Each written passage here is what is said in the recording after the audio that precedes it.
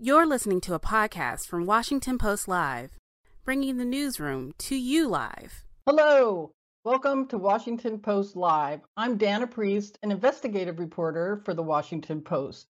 And today is World Press Freedom Day. Later in the program, we'll have Senator Amy Klobuchar here to talk about RSF's ranking of press freedom in the United States.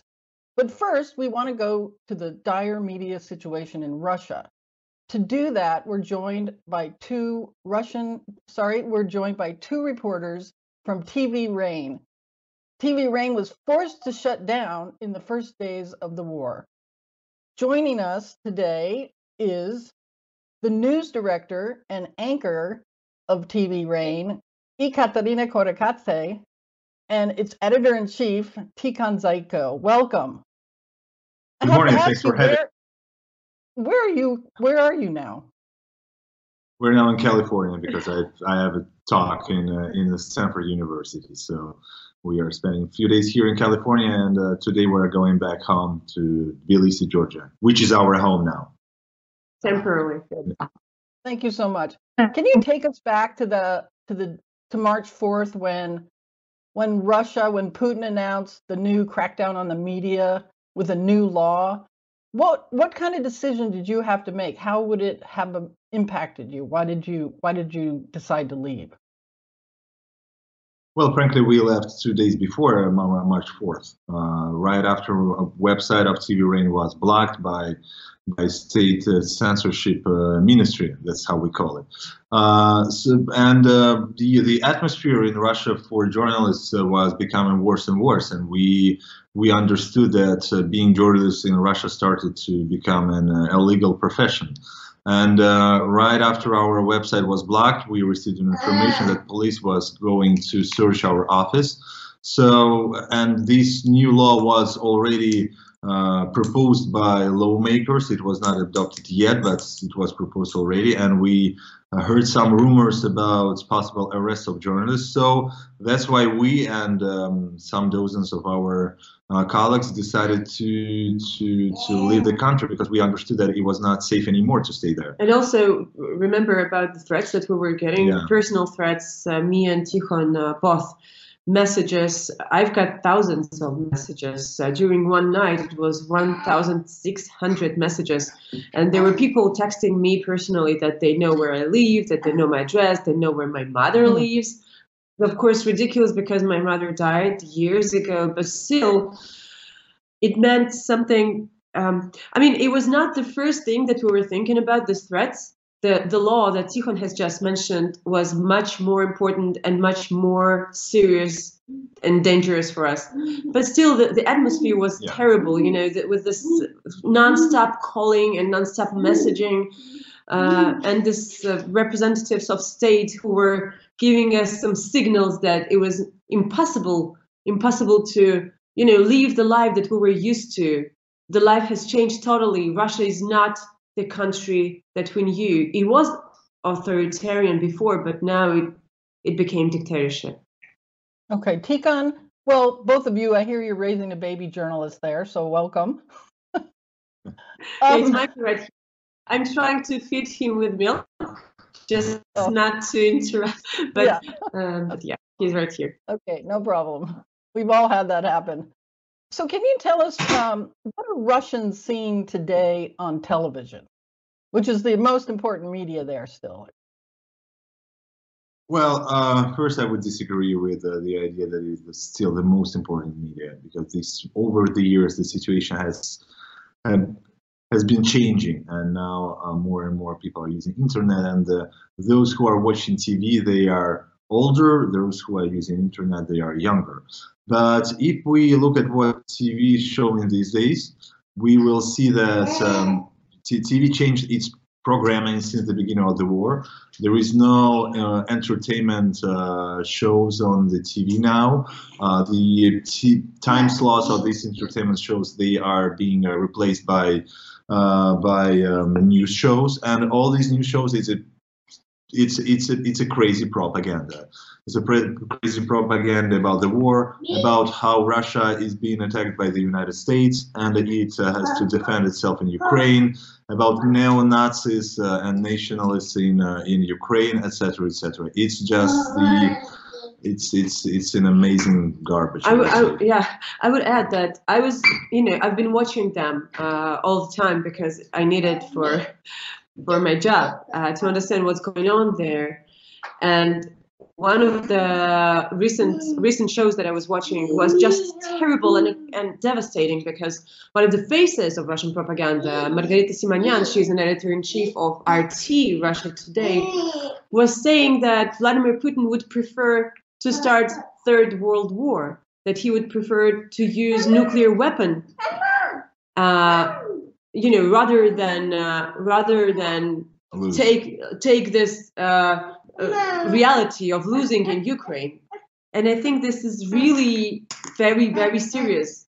They are preparing Russian society to the Third World War. They are doing things that are just killing us. And I think they are, personally, the faces of Russian propaganda are ready to be in a bunker with Vladimir Putin when the World War III starts.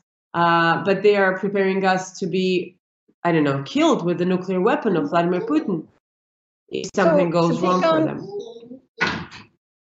Are Russians seeing the casualties from the battlefield at all? Do Russians see the casualties? Well, the Russians only get just a small part of the information about the ongoing situation in Ukraine, because of course state TV and state propaganda, they do not tell people about the real situation. They do not tell its audience about the fact that Russia, for example, lost the battle for Kiev, and that Russian army is losing hundreds of soldiers every week. Of course, Russians know that there are some deaths of Russian soldiers in Ukraine, but propaganda is telling that these people these people died like heroes defending Russia from its enemies on its borders, etc., etc. And they are trying to somehow justify deaths of these young soldiers. But of course, again, they are not reporting the real scale of deaths and casualties among Russian soldiers. Okay, Ekaterina, Putin's banned Twitter and Facebook, but are you still able to broadcast somehow? And are people in Russia still seeing you broadcast somehow? Yes, they still have YouTube, and it's not banned and shut down so far, but eventually it will be. They have, a number of reasons why they don't ban it, but they will. So we have launched our YouTube channel as a lot of other journalists. We have YouTube streams, almost daily. Me and Tikhon and others from TV Rain. We can see that the level of demand of alternative sources of information in Russia is really high. It gives us a huge hope, that there is not a situation when you can say that the whole country is supporting this terrible war, that they're supporting this war crimes and crimes against humanity in Ukraine. We can see that people are watching the small streams, modest streams on YouTube. They are interested, they text us, they follow us, they support us, they donate. It really means a lot. And we talk about the situation in Ukraine, we interview people, and a lot of our guests, and among them are high-ranking guests, they do understand what the situation is right now in Russia, and that's why they give us interviews, in spite of the fact that we have this, not a television station, something different, but they still do give us interviews. Yes, and also a lot of people in Russia, they are using VPN services and other services to get through these restrictions, and for example, to get access to Facebook, Instagram. And what is funny that you could see that Russian officials for example, Maria Zakharova, the spokesperson for Russian Ministry of Foreign Affairs, they all are using these banned social networks such as Facebook, for example. Yeah, she posts on Instagram and Facebook, in spite of the fact that these social media are, declared extremists in Russia. So I was just going to ask you whether you think big tech or the international community is helping with finding innovative ways to get your programming and other alternative programming into Russia. Are they being supportive, or enough support? I don't think that they are supportive enough now, but I must say that it is my huge hope for the big tech. I think that now, when we unfortunately are seeing the creation of this new Iron Curtain in Russia, but not Iron Curtain like it was in Soviet Union. Now it is digital Iron Curtain. So I think now when we are witnessing the creation of this digital Iron Curtain, I think it is crucial that big tech would help independent media organizations and social media to get through this Iron Curtain. I'm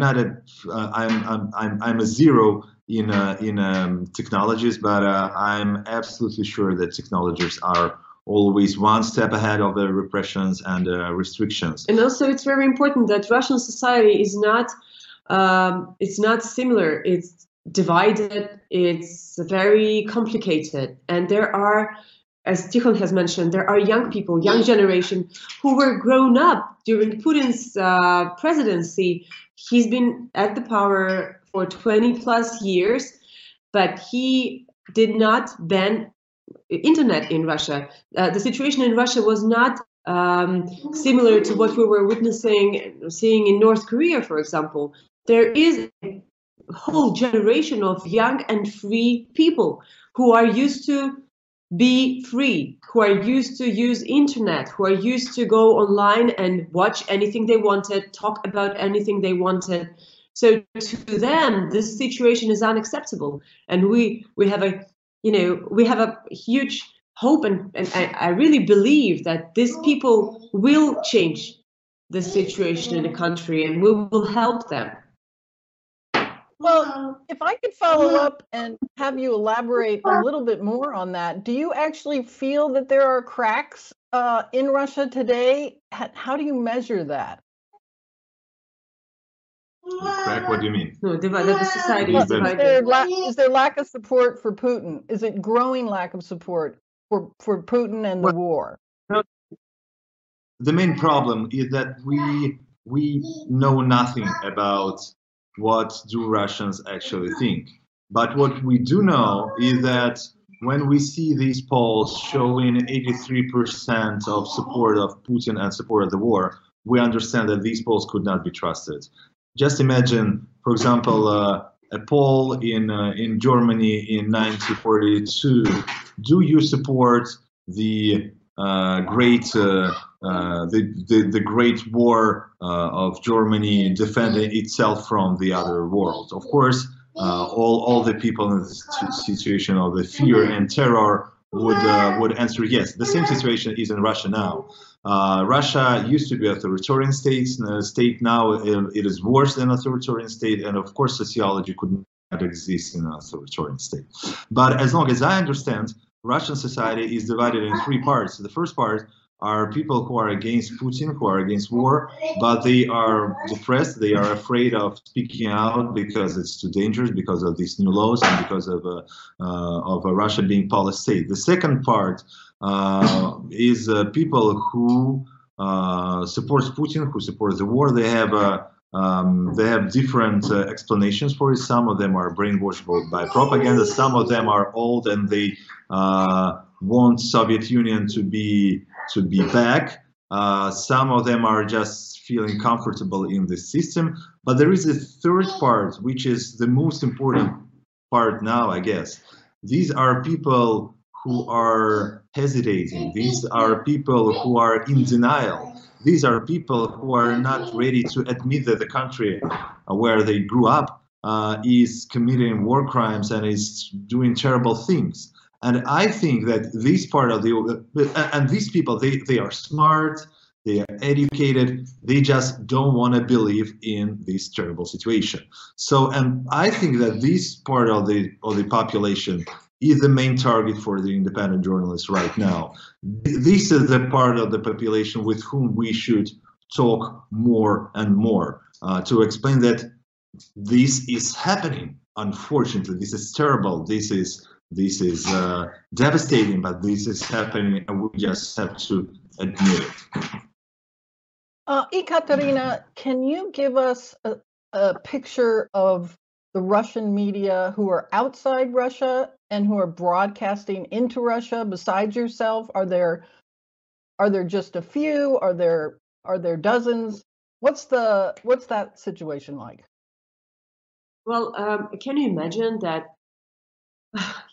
Everyone, like I know just a couple of people who are still there in Russia. Almost everyone left. And, during Putin's presidency, it was hard to work as journalists in Russian Federation, but it was possible. It was still possible. We, TV Rain, were declared foreign agents in August of 2021, but still, it was uncomfortable, it was complicated, but still we did have an opportunity to go on with our work. And the same was happening with a lot of journalists, hundreds, thousands of them, hundreds and thousands of independent journalists who were creating big and small, mostly small media projects. And now they're all out of the country, almost all of them. And now we can see, for example, in Georgia, Tbilisi alone, like hundreds of journalists. They do different things. They create YouTube streams, as we do, small YouTube channels. They create new media organizations. They record small interviews. They write articles. There is a very active journalistic society. I have not met anyone who would say that they don't want to work anymore, that they are changing profession, that they want to start doing something else. They want to start from scratch and, for example, go to work in bank or in PR or whatever you name it.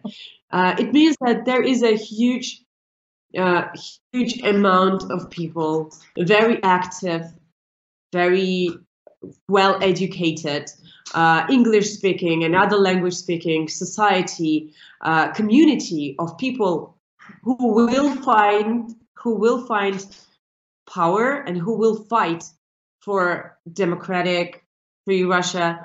It's gonna be hard, definitely, and it's not gonna be changed in a day or in a week.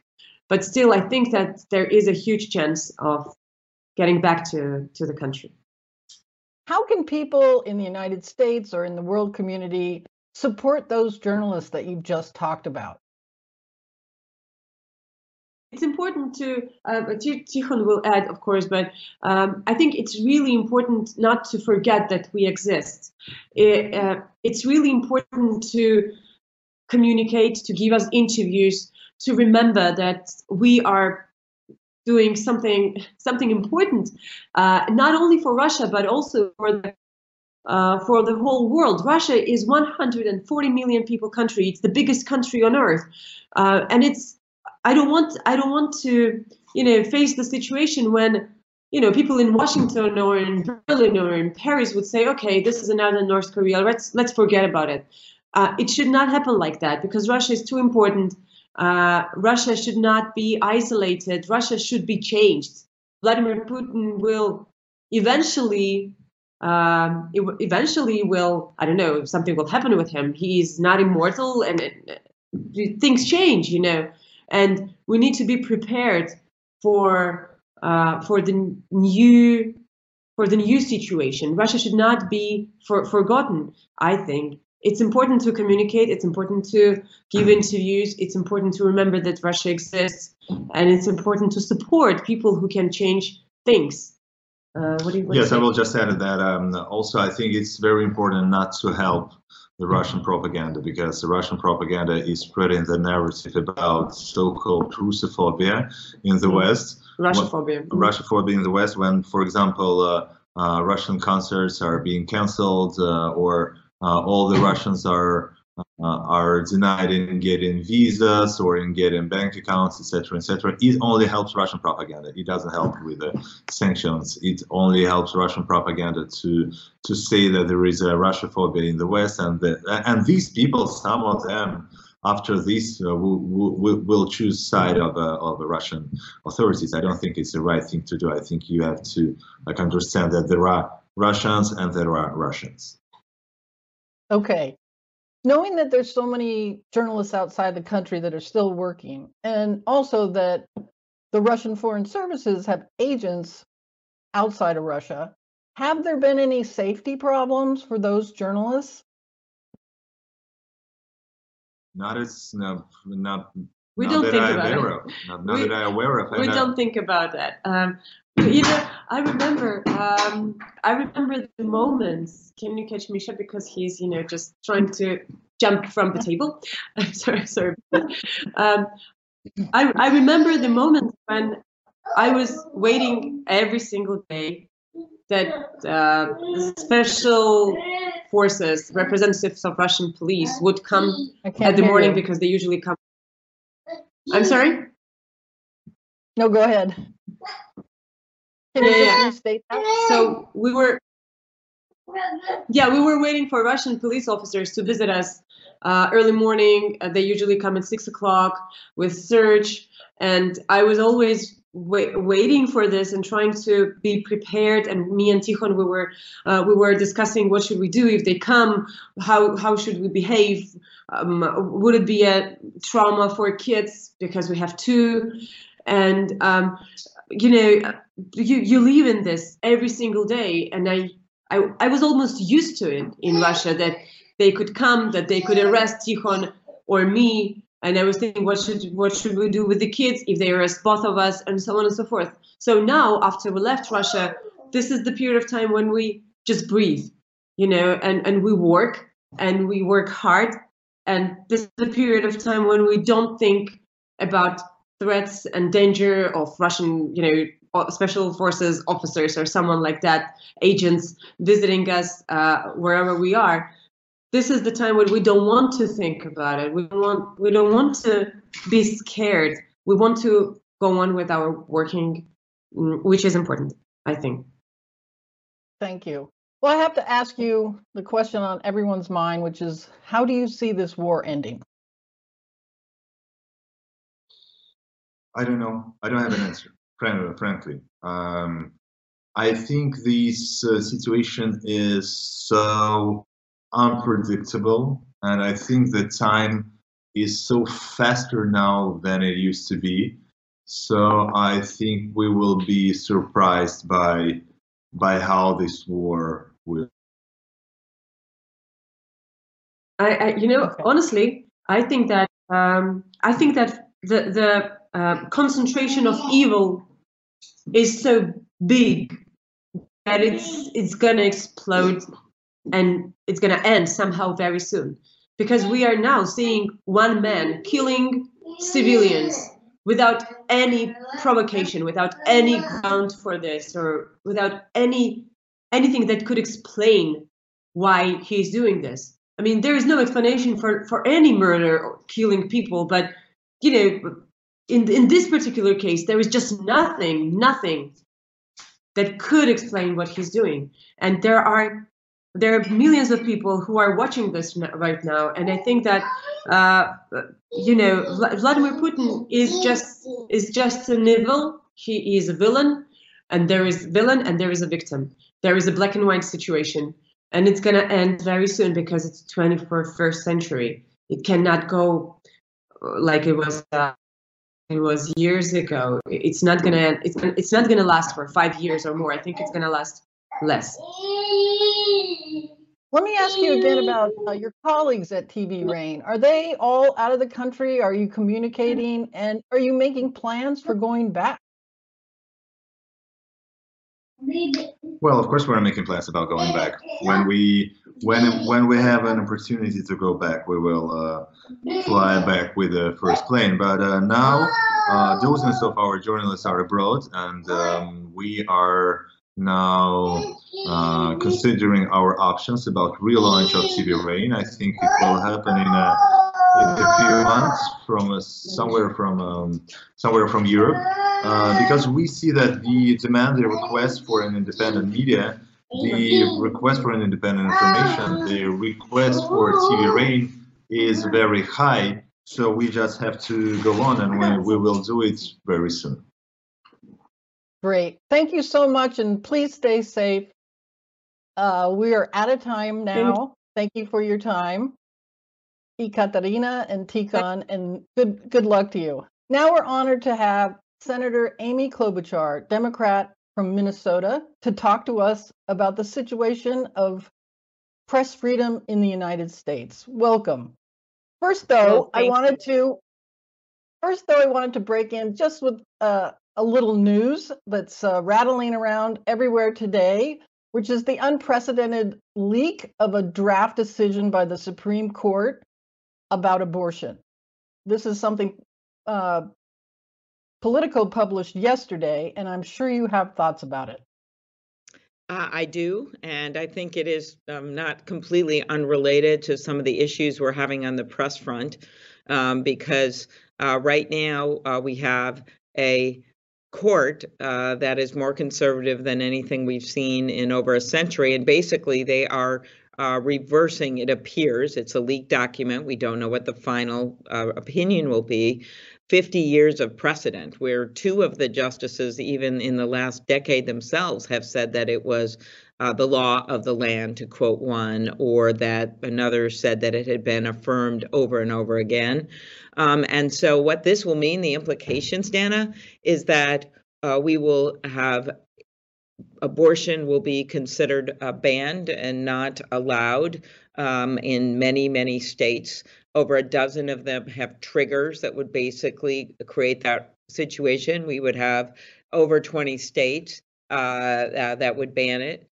We would have a patchwork of laws. We would have women driving in cars or buses to get to reproductive care. And yet 80%, by one poll, 80% of Americans don't believe that we should do this.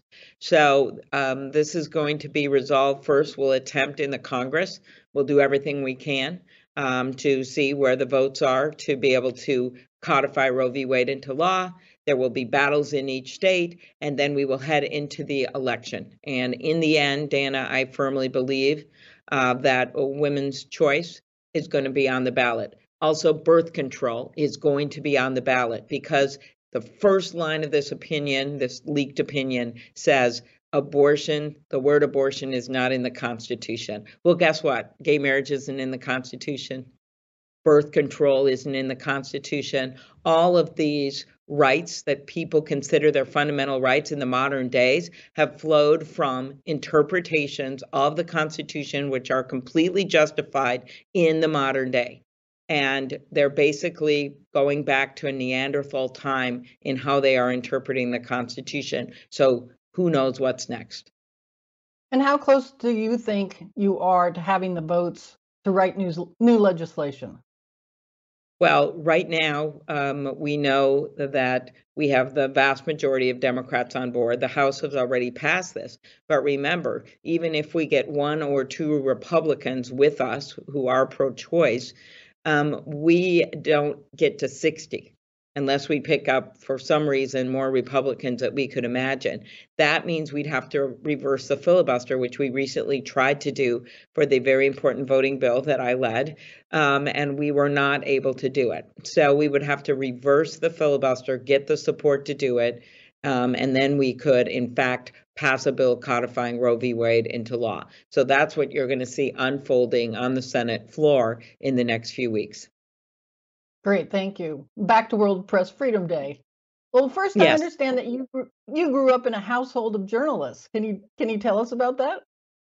Yes, my dad was first a with the Associated Press, proud to do that. He actually called with two of his colleagues the 1960 election for John F. Kennedy. Minnesota was one of 3 states that was still out, and he predicted how they would vote up on the Iron Range, and he was right, a heavily Catholic area. And I still AP bureau chief saying to my dad reported this story to me. I had just been born, reported to me that the guy in New York said to the 3 guys in Minneapolis, I have 2 words for you guys, be right. From there, and they were. From there, he went on to the Star Tribune and became newspaper columnist, national newspaper columnist of the year, interviewed everyone from Bears coach Mike Ditka to Ronald Reagan to Ginger Rogers. Let's just say he enjoyed the Ginger Rogers interview the most. But he firmly believed in the freedom of the press. That's what I grew up with, knowing a lot of reporters, knowing that, you're never going to like everything that's written about you, that's for sure.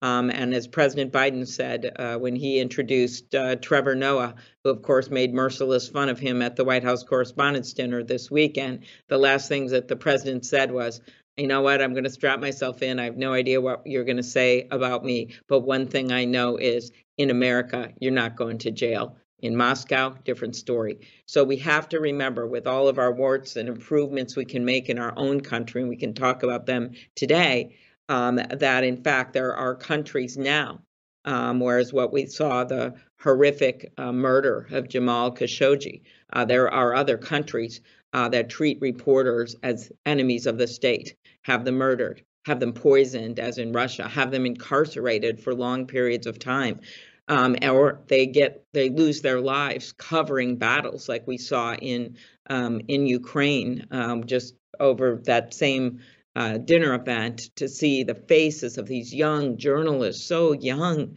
losing their lives just seeking the truth. So right now, I'm so glad they did this international report, because it just calls attention on World Press Freedom Day of what's on the line here. The very freedom of our democracy is on the line. If you don't have anyone holding people accountable, whether it's in a city council in Minnesota or whether it's on the stage of war in Ukraine, you are never going to have true democracies.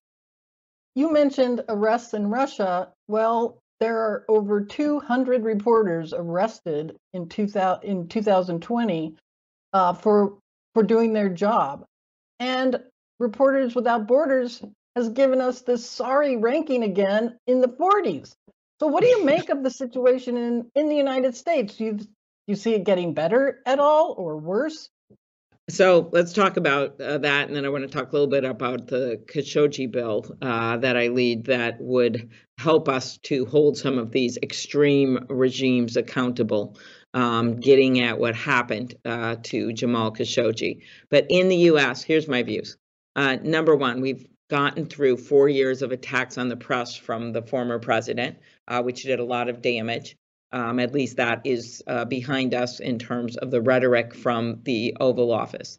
Number two, we have a situation where we do not have enough local journalists. Since 2005, almost 2,200 local newspapers across America, which accounts for more than a quarter of all American newspapers, have closed. So that certainly doesn't help our numbers when you have that going on.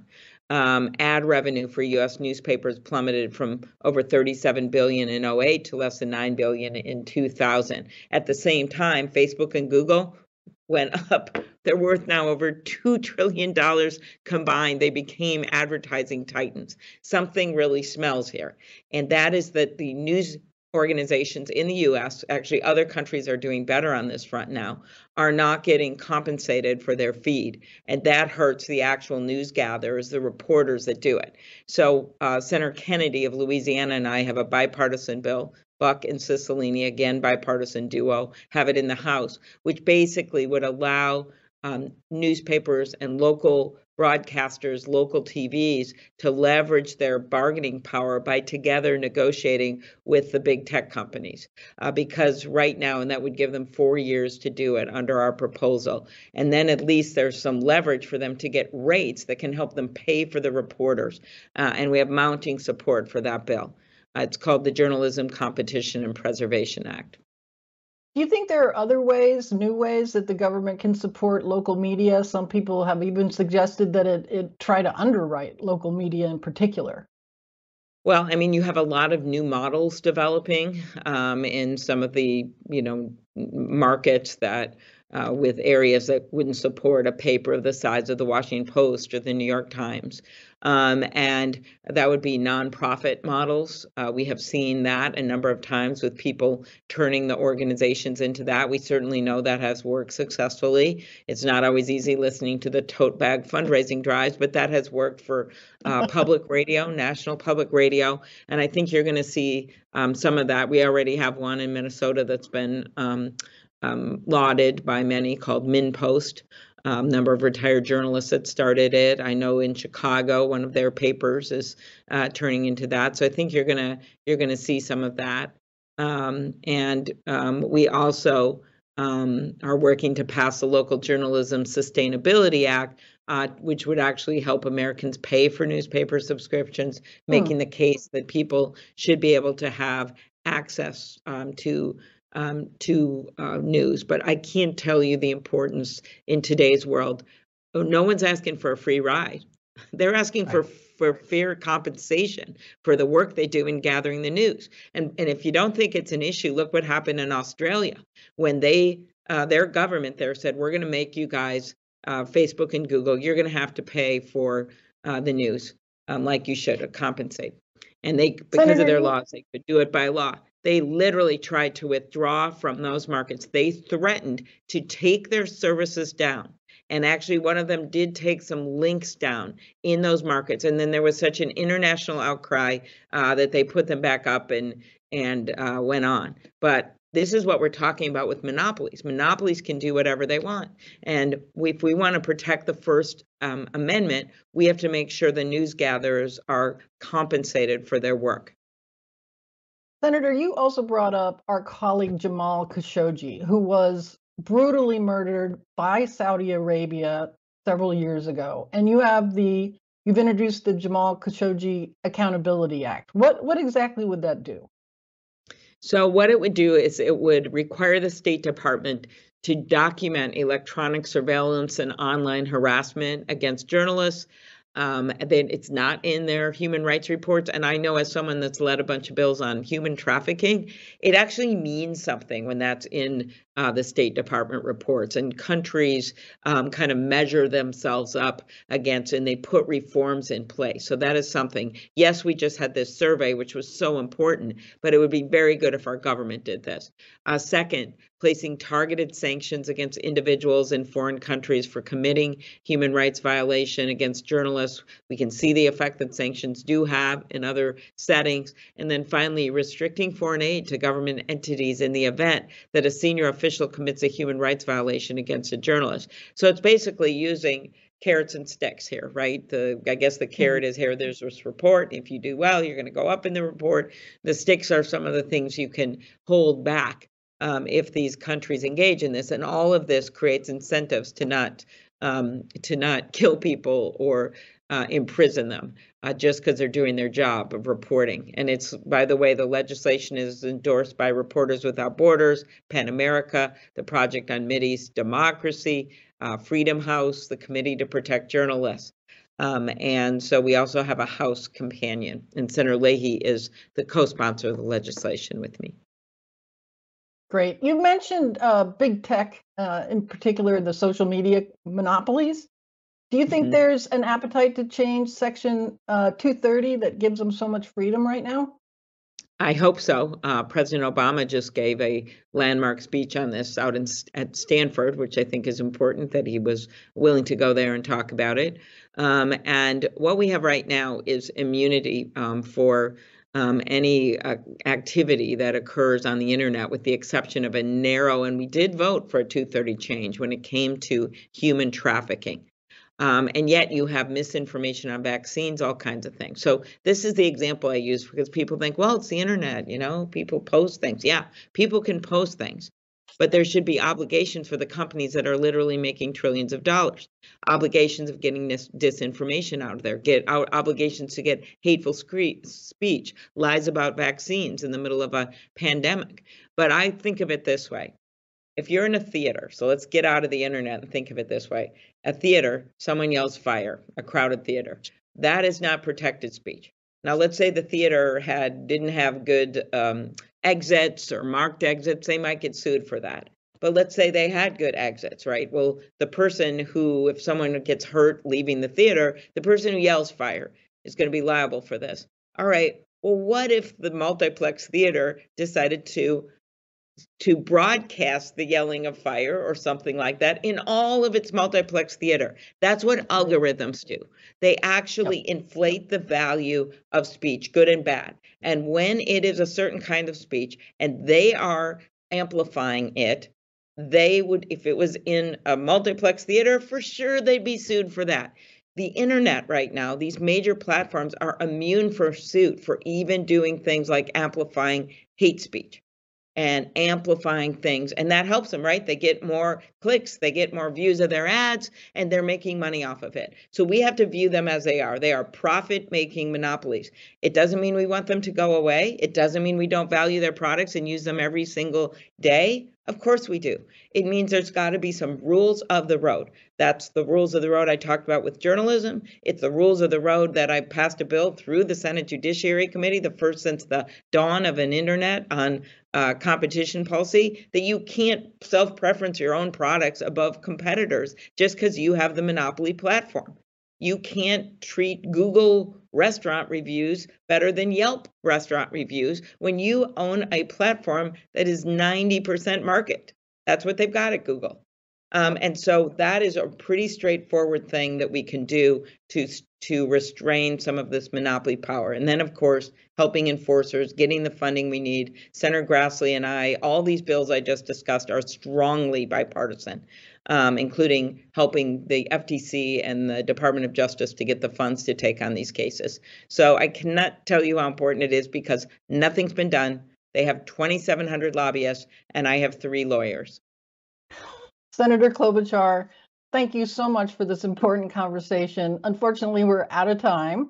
Happy Press Freedom Day. Well, thank you. I'm pretty excited. See, we could have a good discussion taking on the biggest companies in the world as I am. You're just asking the questions, Dana, as you should do.